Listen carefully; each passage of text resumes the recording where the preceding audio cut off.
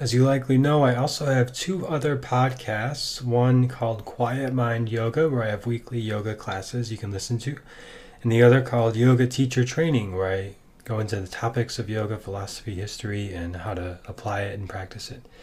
So if you're interested in learning more about building confidence in your practice, you can check those out, or you can check out the free workshop I'm doing called 3 Mindset Shifts to Build Confidence in Teaching Yoga. And even if you don't want to be a teacher, one of the best ways to be a student is to think like a teacher and learn like a teacher. So I'll be offering that in this free workshop, and you can sign up at quietmind.yoga/confidence, and there'll be a few different times there. And if you can't make one of those, you can check out the replay. Or if you're listening to this later, you'll see a waiting list link there. I'll do that again in the future.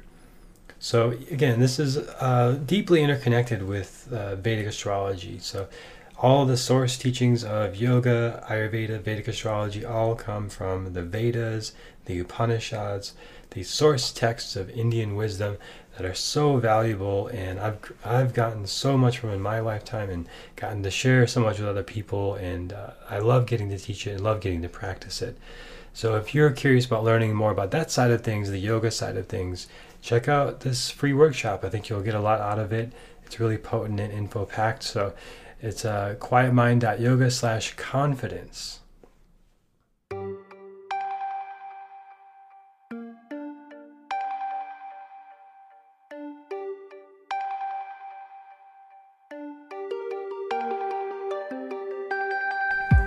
My name is Jeremy Devins, and welcome to the Quiet Mind Astrology Podcast, where every week I give you new insights and information into Vedic astrology, the real origins of modern astrology, where the sun sign is probably different than the one you knew growing up, because Vedic astrology recognizes the precession of the equinoxes. They knew about the tilt of the earth before we did in the West. So the Western astrology is following a system that does not factor in the precession of the equinoxes. So if you say the sun is in Aries and you look up in the sky using the Night Sky app, you'll see that that is not actually true. And where it actually is placed is how Vedic astrology does its calculations. So what we're talking about in this season today, the houses. So the houses are similar to where the planets are in the signs, but it's the sort of section of the sky that it's in. So when you look at a Vedic astrology chart, you see 12 different houses, and they move counterclockwise from the first house to the 12th. And they're very similar and related to the signs of the zodiac, but also the planets. So there's an almost alphabet, and there's synonymous objects. So the 7th house is almost synonymous with the planet of Venus, and almost synonymous with the sign of Libra. So the 7th house has similar qualities and things that it's about. So Libra is about finding balance in things, and the 7th house as well is about finding balance in self and other, because those first 6 houses that I talked about so far are really about the self, your day-to-day routines, your body, and then we go into the 7th house now and on to the 12th. It's more about the other, starting here with like relationships, marriage, and things I'll talk about today, up to career and your spiritual path and your teachers and your father, and moving on through the other half of the chart, we get more into the other. So 7th house also related to Venus. Venus is about love and beauty, and the 7th house is about the commitment of love and marriage and partnerships. So this isn't just marriage in for example, a man and woman getting married, but it's also partnerships like contracts and commitments. And if you're signing a contract, in a way you're creating a commitment and a bond, and the 7th house can show you what kind of commitments you'll make, if you're more likely to break commitments, if you're more likely to hold them, if there's more likely to be complications with commitments. You can see that in the 7th house. For example, if you had the sun in the 7th house, The partner will likely be the spotlight of the relationship. So it's depending on what's going on in the rest of the chart, as always. But if you have a strong sun in the seventh house, that's the other. So the sun, the spotlight in your life, is not on yourself or an area of your life, but now it's on the other person and the partner in relationship. So you can imagine how this could lead to challenges and complications. But that's just one example of what could happen here. Or you could have Venus here, and you could have a very harmonious relationship. And the relationships you have are centered on what's fair and balanced and harmonious and connecting. You could have Saturn here and be attracted to older partners and want longevity and length in relationship. And you could be very stable and consistent and solid yourself in relationship because of that Saturn influence. Again, these are just examples. There's all sorts of factors to consider. This is just looking at one particular aspect. Other things that the seventh house can represent is just your attraction to the opposite sex. So what are you attracted to? Depending on what's here, if the sun is there, you might be attracted to somebody who is like an authority or power, because the sun is the king. It's the center of the solar system. And it's a very strong energy. So you might be attracted to somebody like that, who's sort of the center of attention in a group and has a very strong energy, which of course can create conflicts and challenges when your chart is centered on someone else. But those are just one aspect, things to be aware of and notice in your chart. It can also represent how strong your desire is to have a partner, like if you even really want a partner, depending on what's going on here. Your need to commit, like if you really want to commit, or if you're more laissez-faire about it. It can also indicate your possessiveness once you're in the relationship.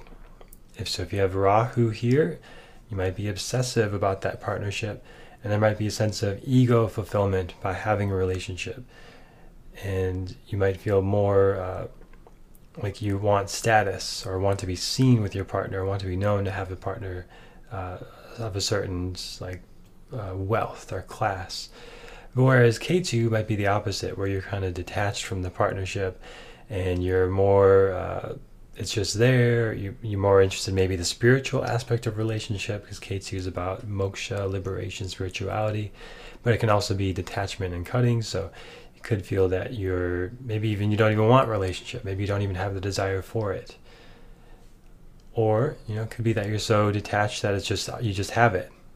That thing, or you don't even think about the things that you have currently in your life, and you're just there. You already have them, so you don't have to think about wanting them. You just have them. So Ketu there could also bring that, where the relationship is just very natural and easy, and it's just there. You don't feel like a strong desire to have it. You just have it. So again, this is not just marriage, but also legal commitments, business partnerships, what kind of partners you'll work well with, agreements you make. Can also indicate then legal battles and divorces and fines and fees and legalities like that, and possible issues of it depending on influences here. Physically, this represents the kidneys and low back, and I've observed a lot of people with low back pain who are maybe having challenges with relationships or financial things, issues like that, to do with contracts and agreements, like getting into debts, things like that. I've seen a lot of examples of that, low back pain related to those issues. So to work with this stuff, what you can do is work with the energies of Venus and Libra. So if you're having challenges in these areas, increasing the emphasis on things like the Venus Mudra, where you interlace the fingers and rest the hands in the lap and sit in meditation with the Venus Mudra. Doing things to increase beauty in your environment and things that you find beautiful, like art, music, just creating a beautiful environment, like feng shui, or tidying up is a popular thing right now. Just doing things like that to bring more balance and harmony and the Venus quality into your life.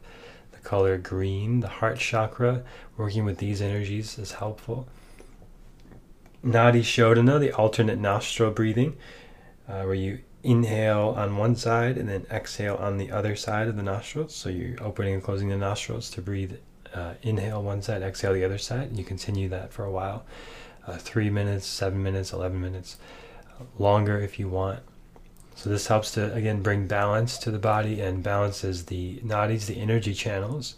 It literally means channel cleansing breath. Doing any sort of partner yoga or activities like acro yoga or tantric practices. And tantra is commonly misunderstood to just mean sexual practices. It can include that, that's great, but can also include things just like eye gazing, meditative practices that are with a partner. And this can be with opposite sex or a partner you're attracted to, or even just somebody also wanting to do the practices. So this can increase the quality of heart opening, bringing more of the Venus qualities into your life. So we're always working to harness and direct these energies. So they're just energies, they're just energy potentials. If you have a challenging aspect on your 7th house, that's legit. That's a thing to work with for sure. But it's not a death sentence. It's not something that you're condemned with or doomed. It's an energy you can work with. And you can, especially as we get into the 8th house next week, talk about how to transmutate and work with those energies. Because 8th house is all about transformation. So this is the 7th house. Partnerships, marriage, commitments, contracts, working with relationships, and anything to do with relationships in your life and the contracts and commitments you make, moving from the self-focus of the first 6 houses to the other focus at the 7th house, and moving on from there. So thank you for listening, and next episode we'll be talking all about the 8th house transformation. And this is where, if you're listening to this podcast, if you've listened to every episode, you've probably got something going on in the 8th house, some influence there. Because if you have a strong 8th house, it makes for a good astrologer and good intuition. And I'll talk about why when we get into the next episode, all about the 8th house of Vedic astrology.